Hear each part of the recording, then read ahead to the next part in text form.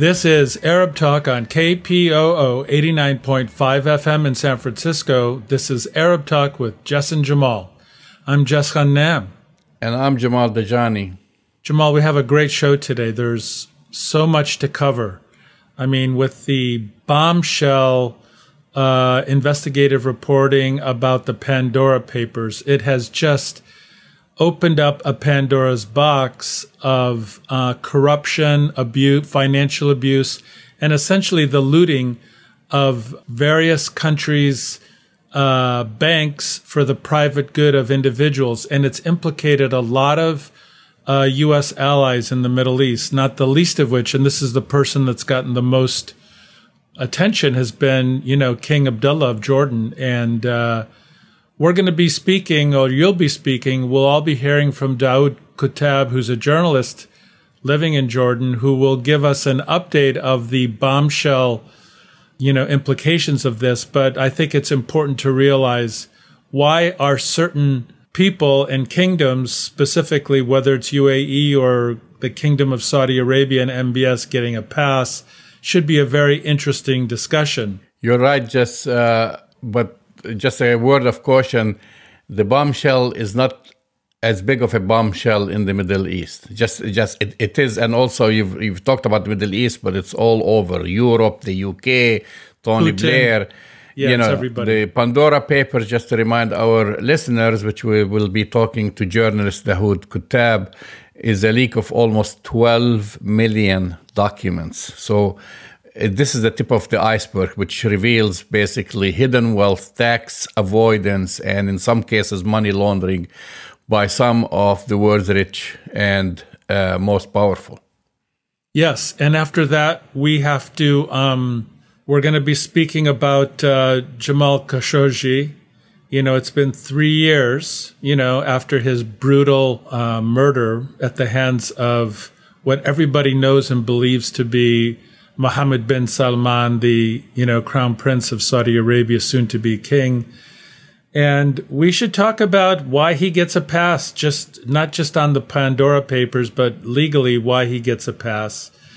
We'll be talking about Bristol University professor David Miller, who was basically sacked and removed as a result of some comments that he made about the apartheid state of Israel. And to me, Jamal, I don't think we can leave today without talking about your favorite uncle, Shimon Peres, your favorite grandfather and uncle Shimon Peres that everybody loves, that everybody reveres as a paragon of morality, has been accused, like the rest of the so-called, leadership of the apartheid state, of sexual assault and abuse. So we should cover that too. Yes, we have a lot to talk about, but first, here is the interview with award-winning journalist Daoud Kuttab. The Pandora Papers is a leak of almost 12 million documents that reveals hidden wealth, tax avoidance, and in some cases money laundering by some of the world's rich and powerful. The data obtained by the International Consortium of Investigative Journalists, ICIJ, in Washington, D.C., which has been working with more than 140 media organizations on its biggest ever global investigation. Joining us to discuss this and more, Daoud Kuttab. Daoud is a Palestinian journalist, a media activist, and a columnist for Palestine Pulse. He's a former Ferris Professor of Journalism at Princeton University and is currently Director General of Community Media Network, a not-for-profit organization dedicated to advancing independent media in the Arab region. Welcome again to Arab Talk, Daoud. Shukran, Jamal. Thank you. So more than 600 journalists in 117 countries have been trawling through these files from 14 sources for months, finding stories that are still being published. This is a big story here in the United States. Did it have the same impact in the Middle East? No, it had an impact, but I don't think it had the same impact.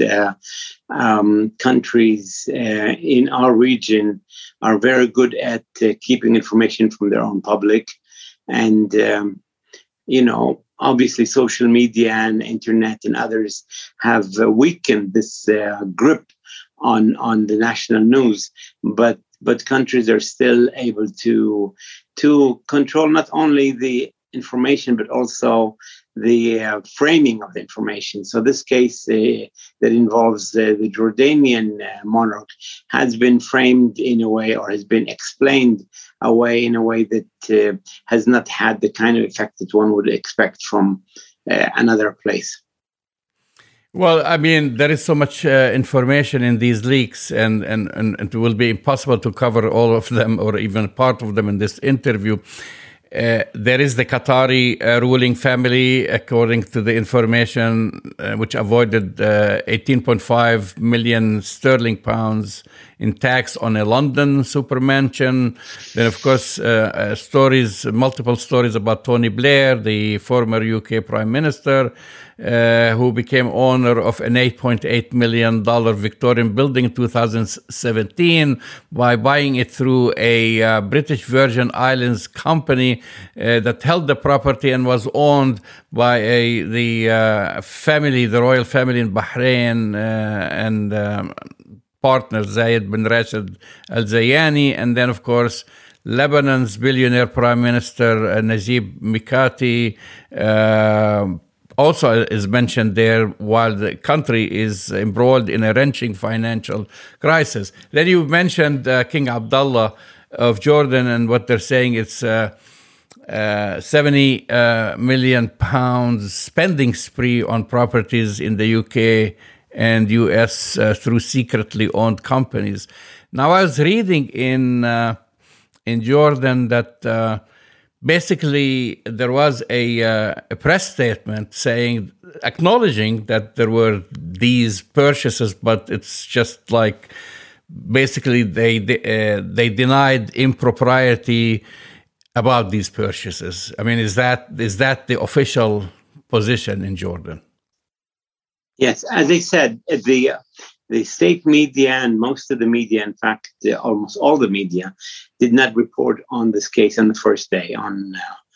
The first day it was published, but the second day, the royal court issued a long statement, actually, in which they, as you said, acknowledged that His Majesty the King, like his father and probably his grandparents, own lots of properties around the world. They said that they keep it secret because for security reasons. And that the most important thing they said in that statement was that never has any money been used from donor money or from the coffers of the government, that this was privately owned, private money that the king and his family has inherited, has owned. The Hashemites used to own prime property in Mecca and Saudi Arabia, and, over the years they've been selling it. And so, for many people, $160 million is a lot of money, but at the same time, for the rich, it's not that big of an amount. Well, this is actually the important question, and that's why I'm actually talking to you about it. When it came out, this story in the headlines, the Washington Post and others, King Abdullah was prominent, along, and if as you've mentioned, $160 million is nothing. In this context, when 106 is very little, and when we talk about the billions of dollars that are invested, let's say the Saudis they have in the United States, in England, and it kind of made me wonder why the media, in particular in the United States, decided to name King Abdullah rather than MBS or name the ruling family in the UAE and Bahrain. Do you feel it has anything to do politically, let's say, for example, with a shift, let's say opening the borders with Syria? Does that have anything to do with it? I don't. I'm not a conspiratorial thinker, and as you said, this information has been around with journalists for more than 6 months. So the issue of Syria was not available at that time. And yes, the timing now appears to be connected, but I don't think that when the journalists decided and the organization in Washington decided 6 months ago that they will publish this on October 3rd, that they actually knew that on October 3rd, the borders between Jordan and Syria would open. I don't think that is the case. I think what made it sexy, what made it attractive, is that they tried to connect between U.S. public money and donor money to Jordan and the fact that Jordan is a very poor country with a very high level of unemployment. The optics of that is very big. When you talk about the Saudi Arabia, it's a rich country and the money is available to people and nobody questions that the money is public money. They consider, these people to be rich, very rich, and therefore the fact that they're avoiding to pay taxes anyway, they don't pay taxes in their own country, the royalty. So it's not a big story. So I think they did like that kind of a comparison. My problem with that story is that they did not cross the T's and dot the I's on the donor money. They did not show that this 106 million that he used actually came from the American people or from the Jordanian people or from anybody other than the private wealth of the family. And I think that's where they were a bit sloppy or maybe even unfair by hinting that this is taken from the donor money, even without saying that. They're saying, by the way, Jordan gets $1.5 billion every year in donor money, and the king has $106 million of properties. They don't say that they take the money, but it gives that impression. And I think this was a dishonest piece. This juxtaposition was dishonest. But generally, the problem in the Middle East is that our media is totally controlled by governments, and even the private media, even the independent media are under a lot of control. Our organization published the Pandora box related to King Abdullah, and it lasted for 3 hours. That's how long we were allowed to keep it on before all hell, came on to pressure us to take it off or else. And so some journalists practiced self-censorship from the first point, didn't even publish it. Others, wavered. But in the end, the public did not get to know the story, even though they heard the admission later, the next day. But they didn't actually hear what actually they were talking about. Which adds more mystery to the story if you have nothing to worry about instead of creating, opening the forum, let's say, to debate it and talk about it. And then people will be rest assured that there was nothing wrong with it. But you were spot on when you said talked about the optics, because I was reading actually, and this is a quote from Reuters and the way they presented. They said on Monday, Abdullah denied any impropriety in his purchase of luxury homes abroad. The allegations come as Abdullah seeks international aid to pull his impoverished country out of recession and could unsettle Jordan's critical relationship with the international community. So they connect the aid to that and make you think as if he's using the aid to purchase properties in the United States. And Right.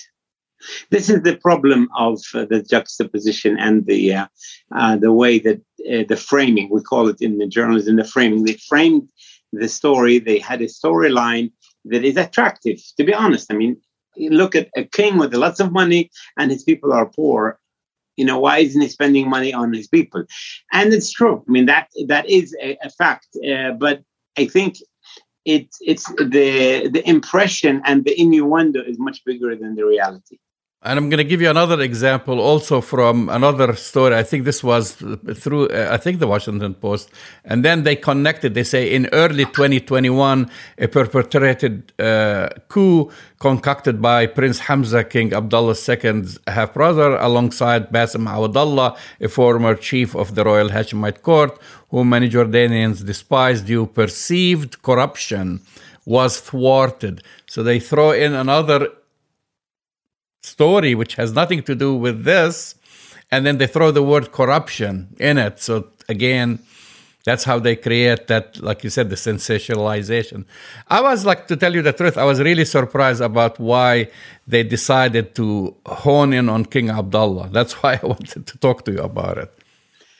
The American media, and especially let's call it the liberal American media, has been very tough on Trump, and they were very strongly sympathetic to Biden, and I think they feel that they might have gone a little bit overboard, and they're trying to self-correct.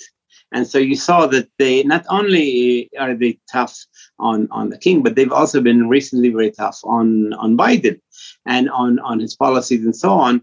And they're giving the Trump and his people a kind of a wink. They're letting them go because they realize that they need to do whatever you call it, the balance, the fake balance that they wanted to talk about. So I think it's unfortunate for the king that this happened at the time. And actually, the same day that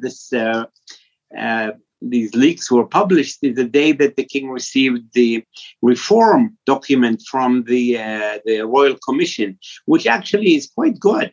I mean, there is really some really good items in that reform, both on the ending a lot of the gerrymandering in many of the big cities that favored, certain Jordanians of Jordanian East Bank Jordanians against Jordanians of Palestinian origin, and it gave much more power to parties and raised the threshold so that we will have really serious parties. We will have national parties now, about 41 seats out of the 130 to be elected on the national slates.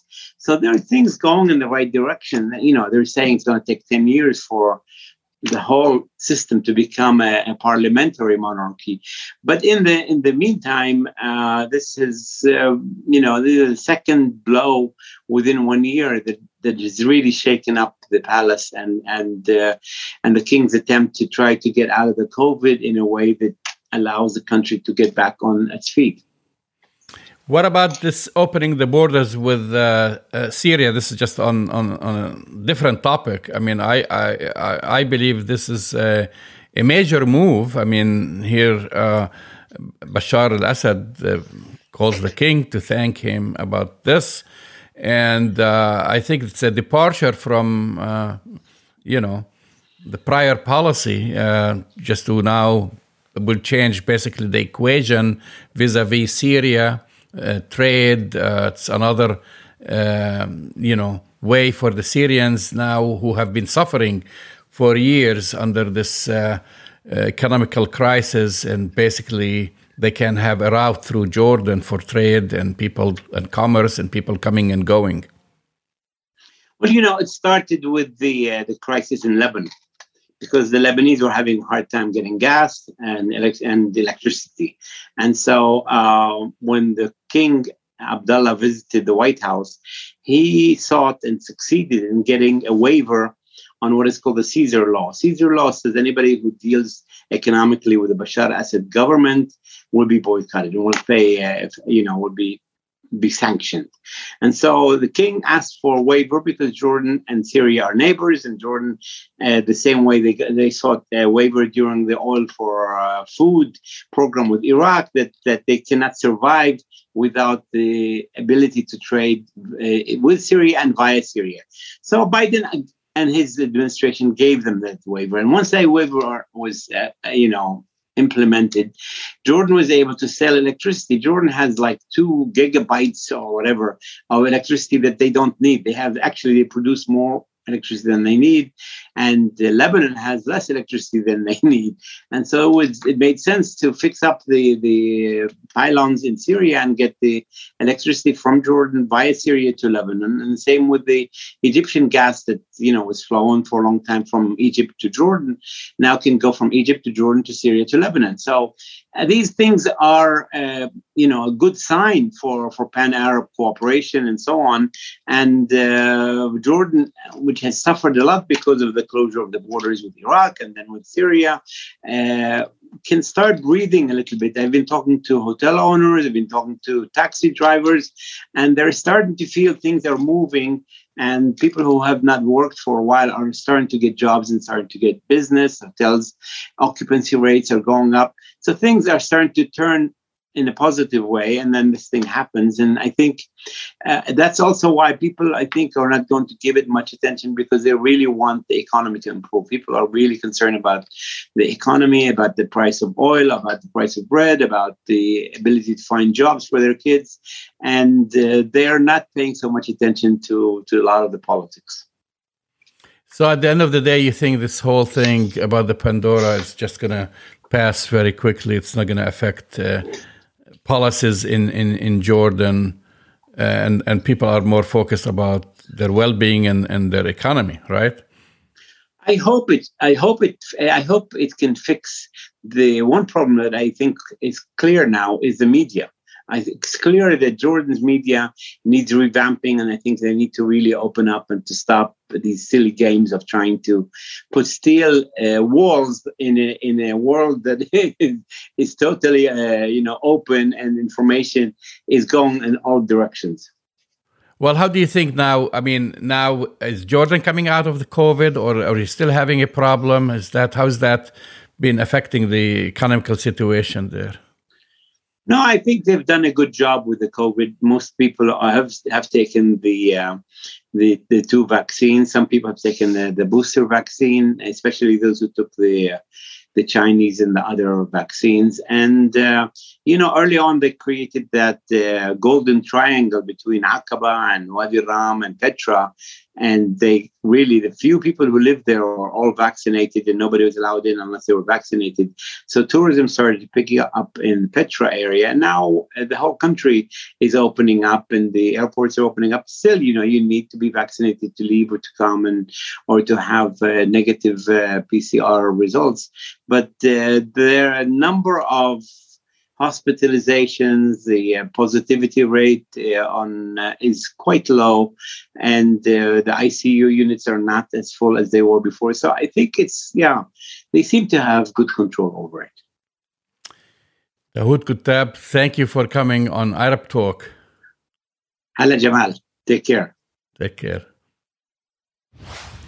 That's the voice and the face of Dawood Kuttab, award-winning journalist from the Middle East. You know what, Jamal? He's exactly right. You're exactly right. This is not a big deal in the middle. I mean, isn't it pretty much known? I won't say accepted, but maybe accepted that rulers, leaders in the Middle East will take money from state coffers and kind of use it for their personal gain. That's always happened. So it's really not a big deal, I guess. It's not a big deal in the Middle East, and also there is the problem of reporting about it in the Middle East. Dawood Kuttab talks about actually the censorship that is right. The crackdown that's going on in Jordan and, of course, in other countries. The thing that jumped to my attention when this first broke, the Washington Post published it, Reuters, AP, everyone else, is the prominence of King Abdullah II of Jordan in the headline.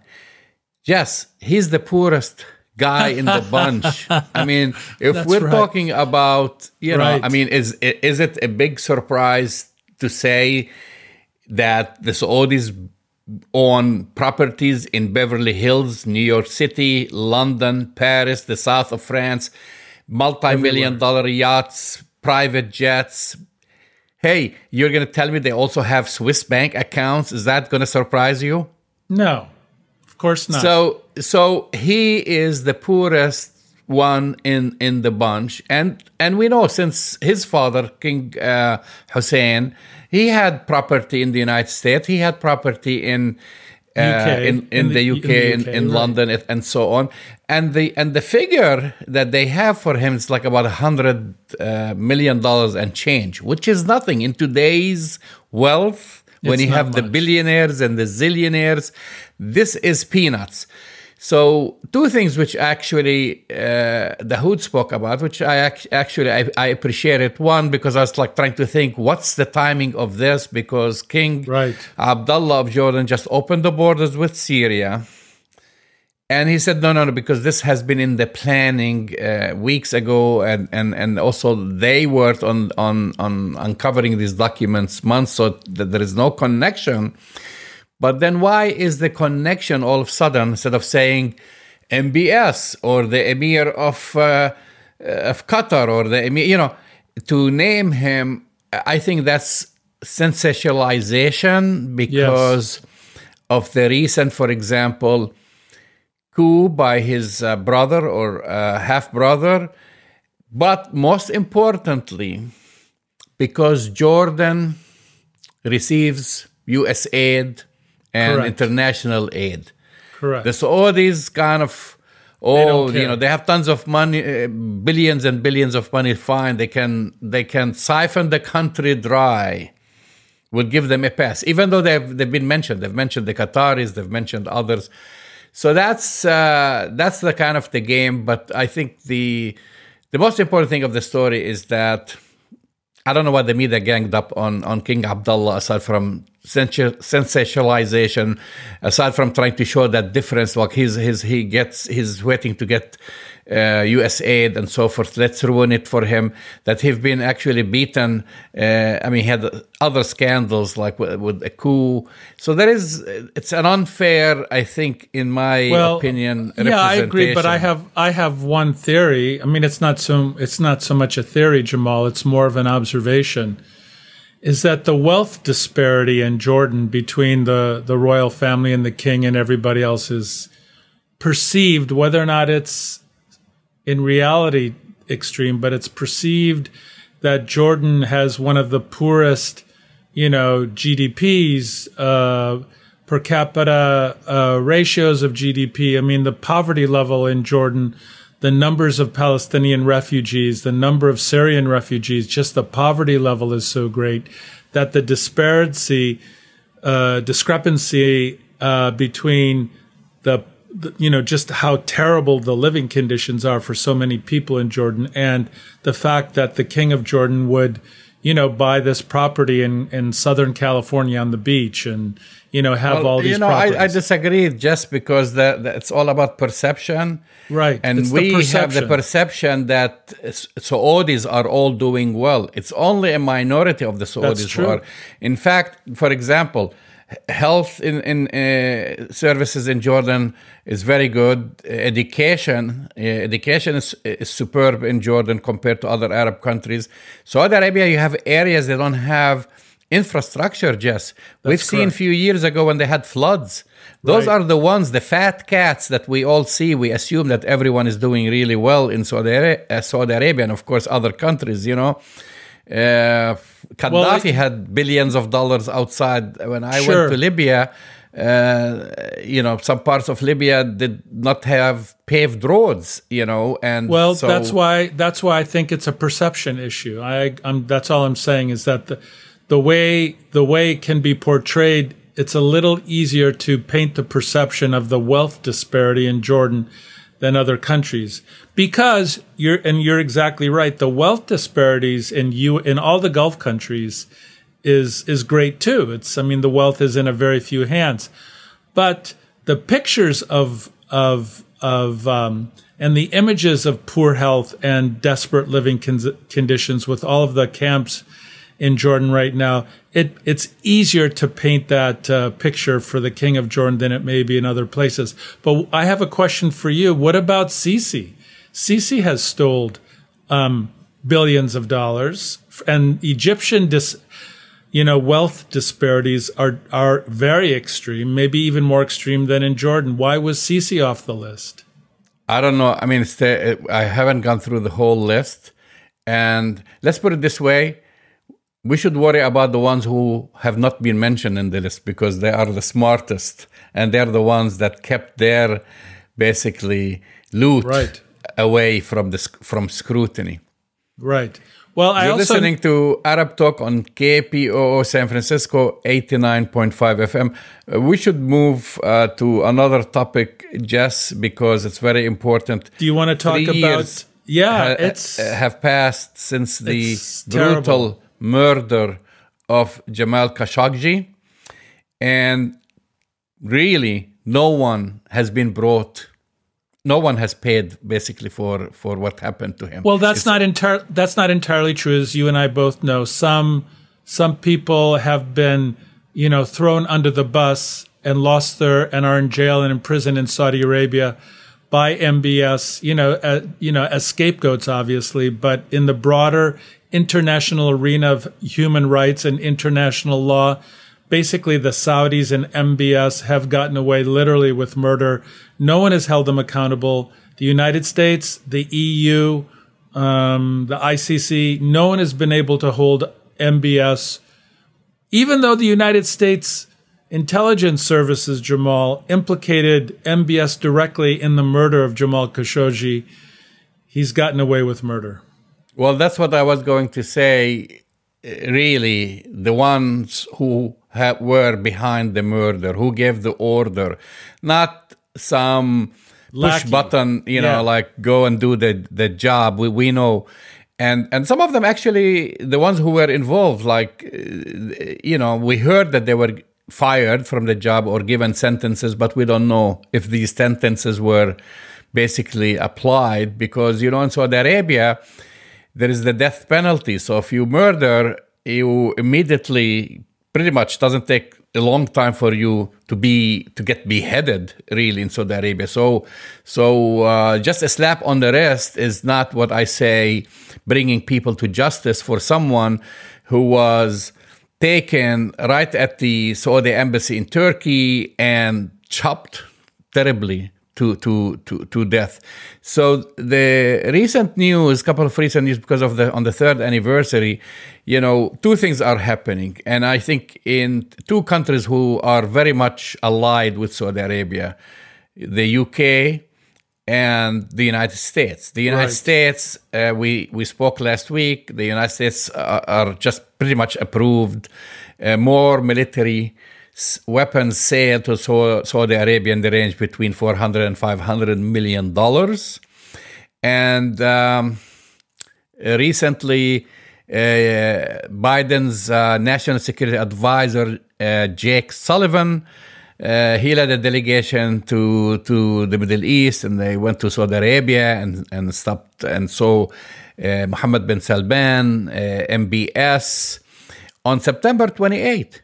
Basically finalizing the deal, and they had some questions about the conflict in Yemen, like they wanted. And supposedly there were news that they asked about Khashoggi. This is like it's BS. Asked like what happened to Khashoggi. It's BS. But excuse me. They approved the deal. Yeah, but don't insult us. Don't insult anybody with a modicum of intelligence or appreciation of those things. The very fact that Jake Sullivan would go to Saudi Arabia legitimizes MBS. It legitimizes his, brutal assault on the people of Yemen. It legitimizes his ability to murder his critics, like Jamal Khashoggi. And remember, Jamal Khashoggi lived in the United States and just happened to be in Turkey in order to get some documents. So let's call it what it is. It's a legitimization of a brutal, thuggish regime in Saudi Arabia. There's no accountability here whatsoever. And I'm sad to say is that if we don't get it under the Biden administration, is there any hope or Boris Johnson's, administration, and we'll get to him in a second too, will there ever be any accountability for the murder of Jamal Khashoggi? There won't be, I'm sad to say. No, when we're talking about it now 3 years later, nothing happened. And if you fast forward 4 years, 5 years, no one will be talking about it. And that's the whole thing, is the normalization of relations with Saudi Arabia, the normalizations of MBS as a world leader, because he's going, as you know, he's running the country, not his father. And then the other story is, like I said, the two major allies is the United Kingdom. And, we know the word whitewashing. We use that a lot when we talk about Israel. And there is pink washing, but there is now a new term called sports washing. Sports washing. Yes. Sports washing, and that's what's happening in the United Kingdom. Yeah. I saw an interview just yesterday by the widow of the murdered journalist Jamal Khashoggi, Hatis Sencheg, and she was pleading and horrified at the perspective that the Newcastle United, this is a very important soccer or football team in the UK, is going to be taken over by Saudi Prince Mohammed bin Salman. And she was urging the Premier League to not cave in and block the deal. So this is part of the sports washing. Amnesty International also called on the Premier League to focus on human rights issues and sports washing as the proposed sale of a consortium led by Saudi Arabia's Public Investment Fund, the PIF, who is the chair of the Public Investment Fund, Jess? MBS. Mohammed bin Salman, MBS. Yeah. He wants to buy this British football team for a reported 300 million British pounds. But Jamal, it's not just any British football team. They're part of the Premier League in the UK. They're one of the. It would be like MBS wanting to buy the New York Yankees or the Dallas Cowboys or something like that. It's that big of a deal that he is trying to take over one of the premier UK identified football clubs, in the entire United Kingdom. So it's insulting. I think the term sports washing makes perfect sense. And it is. And 3 years ago, Mohammed bin Salman got away with murder. It's been 3 years on. He's played his cards right. He's denied everything. He's completely gotten over it. The United States under the Biden administration will sell him more armaments. More Yemenis are being killed. There's more silencing of dissent in Saudi Arabia now than there was 3 years ago. So we don't need any more evidence to show that this murderer has gotten away without being held accountable. And the United States and the UK, Jamal, are complicit in the death of Jamal Khashoggi. Yes, and sadly, it looks like the deal is going to go through. Of course it's going to go through. They're voting on it as we're speaking, or they might have. I haven't received the results, but it looks like I'll tell you what the vote's we might wake up tomorrow and this football team will be owned by MBS. Of course it's going to be owned by MBS. I have breaking news for everybody. If you look at Boris Johnson, if you look at the UK government right now, which is basically, it's a right-wing party. And we know that from, so many different things that Boris Johnson does, including his cozy relationship with the Israelis. Of course, MBS is going to buy this team. There's no way that Boris Johnson and his government would put up any kind of any stink about that. So, yeah, we will see murderers and thugs get away with murder and be able to buy football teams. Absolutely. Well, speaking of Boris Johnson, a new report shows that he had 5 trips to Israel. Is that all? Starting from November. Well, he had more, but these ones, and this is, that shows you about the lobby's influence. These ones, as he first entered the parliament, they were all funded by the Israeli government and the Conservative Friends of Israel, the CFI, a powerful Westminster lobby group which does not disclose its funders, but has claimed 80% of conservative MPs are members. And then part of this report, Jess, 23 cabinet ministers that you have today, in his cabinet, of the 23 cabinet ministers, 8 have been funded to visit Israel. while members of the parliament, again, with paid junkets and what have you. It's something we know that this happens all the time in this country. It's not too surprising, but it seems like in the UK, it's more they have more cover to not disclose funders and who's part of it, and they can get away with it because the Labour Party in the UK right now, Jamal, it's fragmented. It's not well. Its voice. It's having a hard time finding its voice in light of Boris Johnson's regime right now. And let's say this, Jamal. Boris Johnson goes to Israel 5 times. It's paid by Israeli PAC money, but we should also talk about the fact that Boris Johnson's ability to govern the UK in the midst of a pandemic and Brexit has been a disaster. Our listeners and viewers may not know that there are significant economic problems right now in the UK because there's a huge gas shortage, and because of Brexit, they're not able to get enough drivers to haul gasoline and petrol and fuel, from various places in the EU to the United Kingdom. So it is a big disaster, but Boris Johnson apparently has no problem being influenced by the Israeli lobby in the UK. And on the same topic, the Israeli lobby in the UK, since we're talking about it, the University of Bristol has sacked a sociology professor accused of anti-Semitic comments. Let's hear following his a high-profile investigation. And after Jewish students said that they felt unsafe and unprotected on campus. Did you hear the same thing somewhere else, Jess? Have you heard this? It's unsafe and unprotected? We hear it. We've heard it every day, Jamal, for decades now in the United States. And it seems like the Israeli playbook used in the United States to attack Palestinian professors or professors who advocate for Palestinian rights, they're using the same tactics against professors in the UK. They don't feel safe.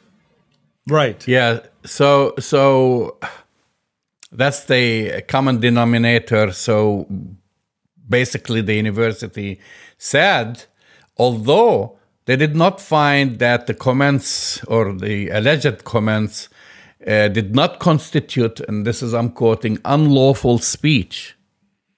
A disciplinary hearing concluded that he did not meet the standards of behavior we expect from our staff. So if we're talking about academic freedom, and you and I had multiple shows, and we've had we had Dr. Rabab Abdelhadi, who has our own problems at San Francisco State University, and Stephen Salaita, who also lost his job because of a tweet, basically. And now this is the same scenario repeating itself. It's now in the UK. Miller answered, he said the university, for the record, had embarrassed itself with its decision and accused it of bowing to a pressure campaign against him directed by who else? By Israel. And what's Miller's specialty? His research just specializes in how self perpetuates through lobbying and propaganda. He focuses on propaganda, etc. And just reading from his statement that he issued, I actually tried to get him on the show, but I think he's appealing the decision, so he's not going to speak a lot publicly about it. But he added that it has run a shambolic process, meaning the university process that seems to have been vetted by external actors. Israel's assets in the UK have been emboldened by the university collaborating with them to shut down teaching about Islamophobia. The University of Bristol is no longer safe for Muslim, Arab, or Palestinian students. This is his response. Well, it's a brilliant response, Jamal, and it's the irony of ironies that Israeli or Jewish students don't feel safe on campuses when the level of anti-Arab, anti-Muslim, and Islamophobic hate has been pervading campuses here in the United States and in the UK for, since, how many decades now. So this is the classic Israeli playbook, right? It's called turning the world upside down. You're the aggressor, but you accuse the people for whom you're aggressing on as being the aggressor. So it's the classic Israeli playbook. And they don't just do it at the university, Jamal. This is part of the Israeli foreign policy, right? This is part of the Hasbara campaign, and they just use it at every level. Poor little Israel, they're coming after us, they're attacking us, when in fact, Israel continues to be an occupier, continues to blockade, continues to have human rights abuses, and continues to be labeled as an apartheid state. So my question to you, Jamal, is, isn't it getting a little tired to hear this now? I mean, isn't this Hasbara campaign, it sounds a little weary now. I mean, I don't see how people buy it. And, Professor Miller will appeal it. And, we'll pay attention to that. Maybe we'll get him on the show. But I would suspect that he has quite a good chance of overcoming this really crazy decision. I'll quote a very famous baseball player, deja vu all over again. But Jess, we keep seeing the same thing, the same argument. And I should say, they're going after him because they say in online lectures, he described Israel as the enemy of world peace. Would I describe Israel as the model of world peace? I mean, what's wrong with this statement? Well, what's ironic about that, Jamal? If he said the United States is an enemy of world peace, no one would have said anything. No one would have said anything. Jamal, if he had said the United Kingdom is the enemy of world peace, no one would give him a hard time. So here you have a UK professor, because he labeled the Israeli foreign policy and its apartheid practices as an enemy of peace, is losing his job, when he could have made the very same comments for his home country as well as the United States, and no one would bat an eye. No one would care. No one would give a you-know-what if he said the same thing about the UK or the United States. And the silly thing, the university itself, even though they fired him, they issued a statement. They said that his words did not constitute an unlawful speech. So if you are at a educational institution, yes, this is where you're supposed to have your freedom of speech, and this is where you're supposed to have academic freedom. You cannot criticize a country like Israel and call it an enemy of peace, and then you're going to get fired of it because some students go and complain to the administration saying that you've made them unsafe. Well, that's why he'll appeal it. That's why we'll follow the story. And I have a sense that, and again, the Israelis and the Hasbara machine never miss an opportunity to overplay their hand, Jamal. I believe they've overplayed their hand yet again. And I believe that this is going to bring even more attention to the corrupt Hasbara campaigns that are inflicting kind of damage to the academy all over the world. I mean, we know what's happening here at San Francisco State. In fact, Professor Abdul Hadi, who we've had on our show so many times, is actually in the middle of her kind of appeal process right now. We'll be getting an update from her at some point in the future. But people are tired of, and I'll just call it what it is, the bullying tactics that the Israeli Hasbara machine and his Israel supporters have. People are tired of it. And I know that people in the UK are tired of it. People here are tired of it. We'll see. We're going to follow this. I think they've overplayed their hand. We'll end the show by talking about, as you described, your favorite uncle or your favorite grandfather. Well, he passed away since, but we're talking about Shimon Peres. Everybody loved him. Everybody loved him. He won the Nobel Peace Prize. He, Everybody loved him. He was huggable. Your favorite big teddy uncle. bear. He was a big teddy bear. Another big teddy bear. And now a former Israeli Labor MK, and who was an ambassador, by the way. Her name is Colette Avital. She had a very, very long career in service, and now she's 81-year-old. She finally spoke about her being basically sexually harassed by him.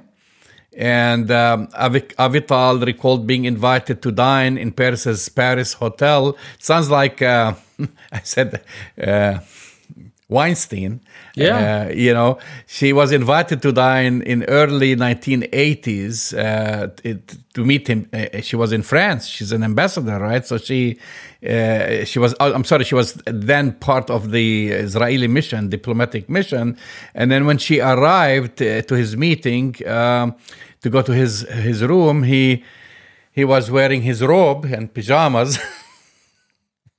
He greeted her. Didn't you hear that story happening with Weinstein? Multiple times he used to invite people to his hotel. Yeah, well, that's the Weinstein approach, right? And the idea that, it's so morally disgusting that you would invite anybody to your hotel room for a meeting. I mean, that's just like, come on. Yeah, he's a world leader, and she's part of the diplomatic mission.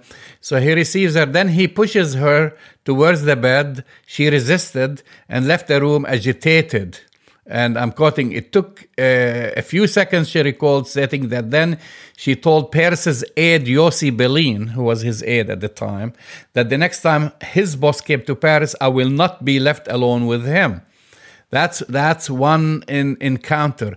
He repeated, in 1984, she says, after 3 years in Paris, Avital returned to Israel following Shimon Peres and Likud leader Yitzhak Shamir's deal to form a unity government in rotation. She pushed for a position in the new administration, but was told that her gender would prove a barrier to advancement. Right. During one meeting, after Peres has declined her request for a prominent position, the new prime minister, and that's her quote, pinned me to the door and tried to kiss me. My legs shook when I left. It repulsed me. So this is the new story about, as I said, Israel's. Just to remind our listeners, he served in multiple posts in the Israeli governments.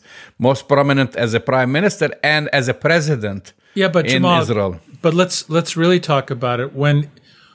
When the apartheid regime of Israel was facing international condemnation, either because they were killing Palestinians or murder or, whatever horrific thing that the Israeli regime was doing, who would they bring out to calm the tension and speak to the world press community? They would always bring out Shimon Peres. Yeah, he was the guy that would kind of say, hey, everything's fine. Listen, do you know how many American journalists and British journalists and others, I saw them when they were talking with him, all like gaga, interviewing him and praising him.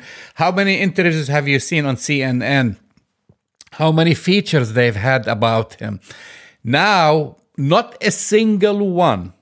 And this story, now it's 24 hours. We know stories last 48 hours. That will be good in the news cycle. Mention this story. And I'm not asking them to mention it in the same vigor they used to drool all over his achievements and how grandfatherly and wise and worldly he was. Not a single one mentioned it. Well, here's the thing, Jamal, that will be interesting. It's never just one. It's like if you find one cockroach, you know that there are many others, right? So my feeling is if Shimon Peres did this to one person, there's chances are he did it to many other women. And maybe this will give other women the opportunity to speak out about the harassment that they experience. So we can only hope that if there are, that they will feel like this gives them an opportunity to speak to the sexual assaults that they experienced with Mr. Grandfather. Well, on this note, you've been listening to Arab Talk on KPOO San Francisco, 89.5 FM. Go to our website, arabtalkradio.com, to download all our shows. They're right there for you for free. Download them for free. We'll see you next week. See you next week.